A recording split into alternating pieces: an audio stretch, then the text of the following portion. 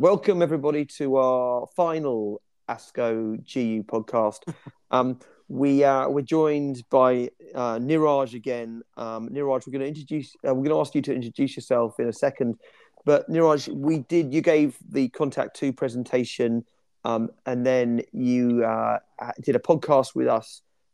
Kim gave a commentary of your abstract, and then he also did a podcast with us. And there were areas where you obviously agreed, which is terrific. There were areas where there wasn't complete alignment, which is also terrific, because one of the purposes of what we do is to try and really tease out those areas where there isn't agreement, so we can try and find the two perspectives. And Neeraj, maybe you'd like to just talk a bit about how things have gone since the presentation and that discussion, and the things that you and how you feel about how things have gone. Yeah. Thank you again to both of you to allow me to present my case, if you will. And two or three things came up. Number one was the control NHT arm, why we did not use chemotherapy. So Neeraj, there may be one or two listeners. I find it hard to believe, but there may be one or two listeners who haven't heard our previous podcasts. And so under those circumstances, you might just want to give, or I can do a very top line of CONTACT2, which is a big randomized phase 3 study of castrate-resistant prostate cancer, a degree of enrichment for patients with visceral metastasis, and a study of cabozantinib plus atezolizumab versus an ARPI. So that's a sequenced ARPI essentially. And the results showed a higher response rate. It also showed a disease-free survival hazard ratio, I think, of about RPFS, Tom. Yeah, okay, an RPFS. Was it about 0.65? Is that fair? Yes. And then an OS of 0.78, if I remember correctly. Was it 7.8? Yes, 7.9. Yes, 7.9. Very close. Yeah. Not too bad. And obviously tolerability in line with expectations. I think the tolerability in the combination arm was less good than the ARPI, as you would expect. And there were some issues which were highlighted. Two or three things. Number one was the control arm correct? Number two was, did the atezolizumab add anything? Because we know that cabozantinib in a previous trial has shown a PFS advantage. I think those were two of the more controversial issues. Is that right? Yes, I think the most highlighted issue by our respected colleague, Dr. Kim Chi, was the control arm. He was, obviously, it was his job to be critical of the trial as a discussant. So full respect to his opinions. So that was the first. And then second, which came once in a while, why we did not have cabozantinib as a monotherapy arm in this trial. Yes. So those are the two things. Which one do you want to take on first, Neeraj? Which one do you fancy? I'd like to take the issue on the control arm first, if that is okay. And before I start, I will, as we think about this situation, it is important to remember a key tenet of clinical trials. When we are discussing the trials with the patients, we always outline risk, benefit, alternatives, and I will emphasize here alternatives. And if people feel that chemotherapy is a preferred alternative treatment, then they should render that in the discussion with the patient outside of the context of the clinical trial. And we have to keep in mind the real-world evidence, which suggests that only a minority of patients actually opt to receive chemotherapy, which I can elaborate on later if you prefer. The second point is no randomized trial has ever shown superiority of docetaxel over a second NHT after the failure of first NHT and prior to docetaxel therapy in the mCRPC setting. So those are the two most important points I like to raise first. And then I can give you some examples of the recently reported trials where both enzalutamide and a second NHT and docetaxel have very similar PFS after in the mCRPC setting with prior NHT. So second NHT and docetaxel both have a very similar PFS of 9 months and 8.3 months each. So I will let you decide how much you want to delve into this. I mean, I guess the way I look at it is, you're right. I think it's a good point that if you're a clinician taking care of a patient and you don't have equipoise, right? You think this patient needs chemo, well, then obviously those patients don't make it on trial, presumably, right? So that's sort of the big picture context of what you offer a patient in your clinic, whether it's a trial or standard of care.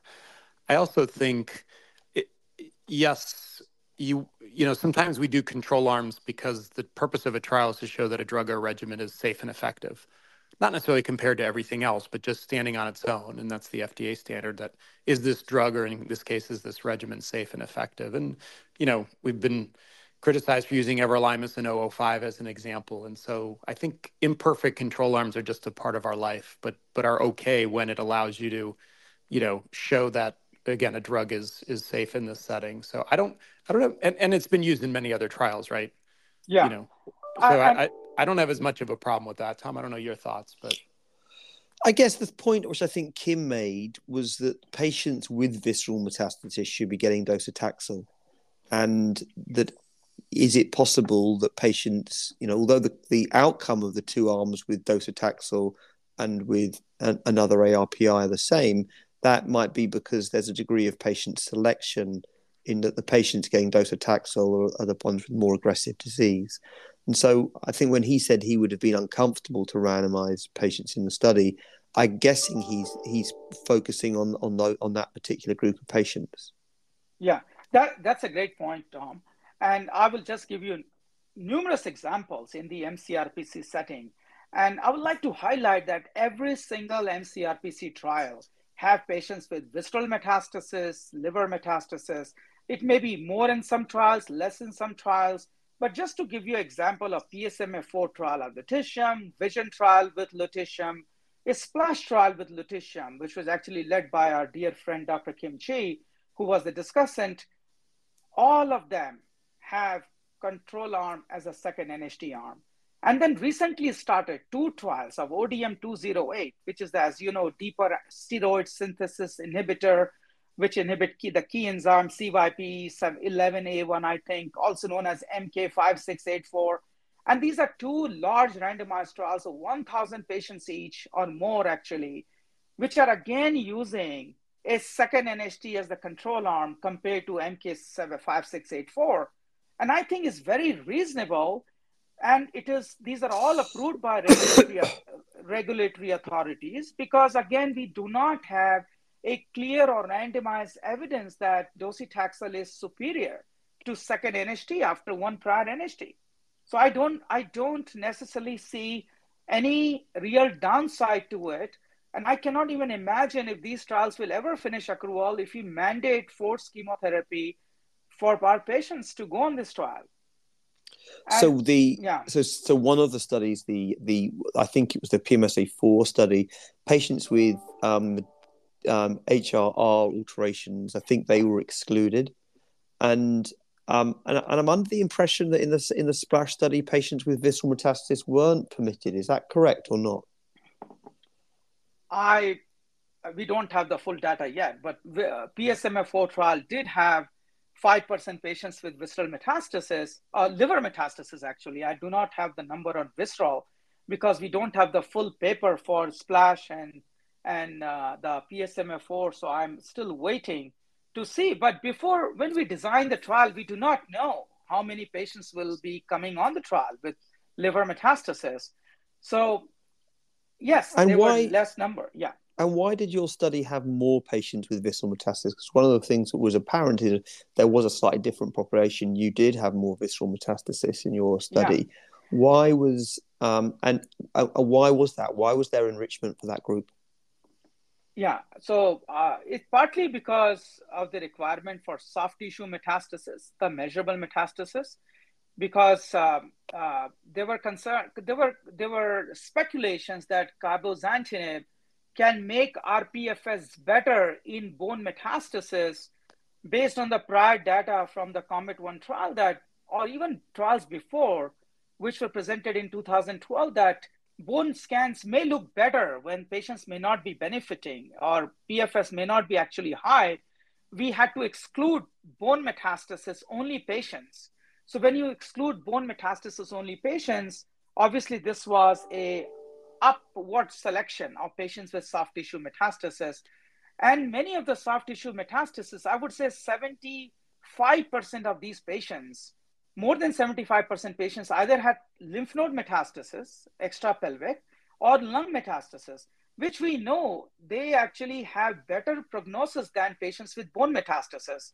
So trial had visceral metastasis, partly because we had to focus on measurable disease by soft tissue based on our previous discussions with regulatory Right. authorities. So it was an attempt to get a better estimate of the regimen effect, and you weren't, if you will, misled by Cabo's effect on bone scan, which I'm still not sure we understand well. Yes. Is that right? Yeah. I think the other main point was the not having a Cabo control arm, and to me, frankly, probably a bigger issue, right? It gets the contribution of components, of course. The story of immune therapy is a checkered one at best in prostate cancer, and I don't buy into as much as Cabo's immunomodulatory effect, et cetera. I think we've dispelled that notion in kidney cancer. I think it's more additive than anything. So maybe address that. Given Comet-1 results and this trial design, address the lack of Cabo control. Yes. I'd just like to make a very quick comment, which I made during the presentation on the CARD trial. When it came up, I'm like, patients, the question is about patients who have visceral metastasis. Nobody is worried about patients who have lymph node metastasis. So in the CARD trial, about 20% patients had visceral metastasis. And this is in the main paper. And just for our viewers' recollection, CARD trial was cabazitaxel versus second NHT after prior disease progression on an NHT and docetaxel chemotherapy. If you look at the PFS hazard ratio in patients with visceral metastasis, it was 0.79 with favoring cabazitaxel, which was not considered significant. And even if you assume low number of patients, confidence interval crossing 1, even PFS hazard ratio of 0.79 doesn't seem very effective to me. So I personally think there is no obvious evidence that docetaxel or cabazitaxel are better choices than alternate NHT in MCRPC setting with visceral metastasis, with due respect. And then, go ahead. So just on that, so that's quite controversial because I think many people feel the issue there is that and of course the CARD trial has its own imperfections, and while 0.79 may not be, hazard ratios in the 0.7s is often seen. I've done randomized trials with hazard ratios in the 0.8s that are statistically significant. So I think that issue around visceral metastasis does seem to be an issue which keeps coming back with this. And I guess a bit of it's around the performance of the control arm. And the control arm in your study performed less well than some of these other studies. Is that fair or not? Yeah, because we were not measuring bone scans in the primary PFS analysis. And we know that these patients had measurable soft tissue metastasis by RECIST 1.1. And at least based on my own experience, that disease tend to move, or it is easier to establish, faster to establish disease progression if I have measurable disease than bone scans, which I have to measure again after 6 to 8 weeks with a repeat bone scan. It has to have 2 or more new lesions per PCWG3. So it is possible that because it was RECIST 1.1 based PFS analysis, and there is no precedence for that in the MCRPC setting, that could have led to a RPFS of 4.2 months in the control NHT arm. But these are different trial, different population. So I will not have the exact answer. But in your opinion, the visceral metastasis, liver metastasis, can be adequately treated with sequencing ARPI? At least I can tell that we don't have evidence that taxane is better than NHT in patients with visceral metastasis after failure of one NHT. Maybe we have some drug. Cabo-Atezo showed a hazard ratio for PFS of 0.43. So I'm really hoping that we have this combination available so we have better option for our patients with visceral metastasis. Did I just want to get back to the lack of Cabo control arm. I take what you're saying, Neeraj, right? There's RECIST, and interpretation of bone scan introduces challenges. There's really no precedent here. So you could argue that that control arm should have been better or should have been worse. I mean, and as you say, it's hard to compare across trials, but and we all understand the limitations of having every single perfect control arm. But do you think a Cabo control arm might have provided some clarity about the benefit of atezo? Absolutely. We did discuss about this. And again, we came to the point that we already have a negative trial, Comet 1 trial from the past. It was a large phase 3 trial. And even though patient population is different, there were more similarities versus difference. 80% patients in CONTACT2 had bone metastasis versus 100% patients in almost 100% patients in Comet 1. So with a negative phase 3 trial, we thought it would be very difficult to have an equipoise between cabo-atezo versus cabo. And we thought it would be not feasible to do a trial which would have been much larger. It would have been a much higher risk trial. And I think that's why we decided not to include cabozantinib as a third arm in this trial. Neeraj, just so in the original cabozantinib versus prednisolone study, the hazard ratio for PFS was about 0.5. Is that right? Yes, you are absolutely correct. 0.48, very close. Yeah. So the 0.48 PFS, that would have been that's a positive study. I mean, the trial was negative because OS was the primary endpoint. But in the trial that you've led just now, the OS is immature, but at the moment negative at 0.78. And the part of the trial that is positive is the PFS. And here you're in the mid 0.6s, albeit against a different control arm, where the previous trial was actually, from a hazard ratio perspective, more positive for PFS, although prednisolone was the control arm. So I guess some people are coming back and said, well, actually, while people say the Cabo trial was negative, it actually would have been very positive. For 0.48 is positive in with anyone's money for PFS, and the OS, which I think was very negative at about 1.0. So I guess that criticism coming back is actually you've achieved the same endpoint as they would have achieved, but the endpoints one was OS and one was PFS, which is why yours is positive and theirs is negative. What do you say to that? Yeah, all I'm telling you is why we did not include Cabo as the third arm, because there were, again, feasibility issues, high risk nature of the trial. We would have required a lot more patients. And the bottom line is we all discussed that there was as you said, Tom, again, we are comparing apples with oranges, different population, different endpoints here, but it's still with a track record of a negative phase 3, we thought it would be difficult to establish an equipoise as far as randomization is concerned. I think it's probably as much of a practical decision. I honestly think there'd be equipoise, again, in part based on the lack of effective immune therapy in other prostate cancer settings. But we all understand the practical nature of, a 3-arm trial is much more big and expensive and complicated than a 2-arm trial. But I think that's probably one of the main challenges is, that previous COMET trial was negative, but it was positive. If you did that trial today, you'd probably say, yeah, our PFS benefit 0.48, let's go, right? I mean, so it's just a different era and a different context, and then the bone scan issue, as you mentioned. So, be interesting to see, obviously, how the regulatory agencies view this moving forward. I agree with you. Brian, you've been on ODAC. You've had to make difficult decisions. If this came to ODAC, what do you think would happen if they were looking for a broad label? Where would you set your tent? My tent. I think all the issues we've been talking about would come up, i.e. contribution of components, lack of proven effective immune therapy in other prostate cancer settings. Everything we've talked about would come up, in spades, right? And so I don't know. I think I'd struggle. I think if there was an OS benefit, it'd be a different conversation. I think with an RPFS benefit, given all the limitations, I think that's what's going to be limiting.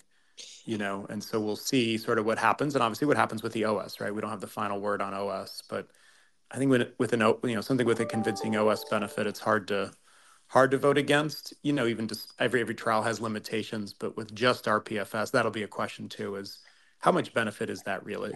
I don't remember the absolute difference, but that often comes up. Like, gee, how much benefit is this 2 or 3 month RPFS difference? Neeraj, what we didn't talk about. Tom, I'm worried about your cough. Are you okay? Yeah, I'm actually doing extremely well, thank you, Brian. Good. Yeah, so I'd put it down as more of an irritation than a cough. Yeah, I think the Windows noise in the background and my cough together are making the podcast almost impossible. Neeraj, what happens next with this study? Do we get a final OS readout in the future? I'm guessing there's recycled alpha kicking around. When and I know you're not probably might not be allowed to say, but is there when can we expect to see another OS signal? I think we are waiting for sometime this year for the final OS analysis. And we will continue to follow the patients for subsequent therapies. And we will be looking for other measures such as durability of response and so on. So I think more data to come this year for sure.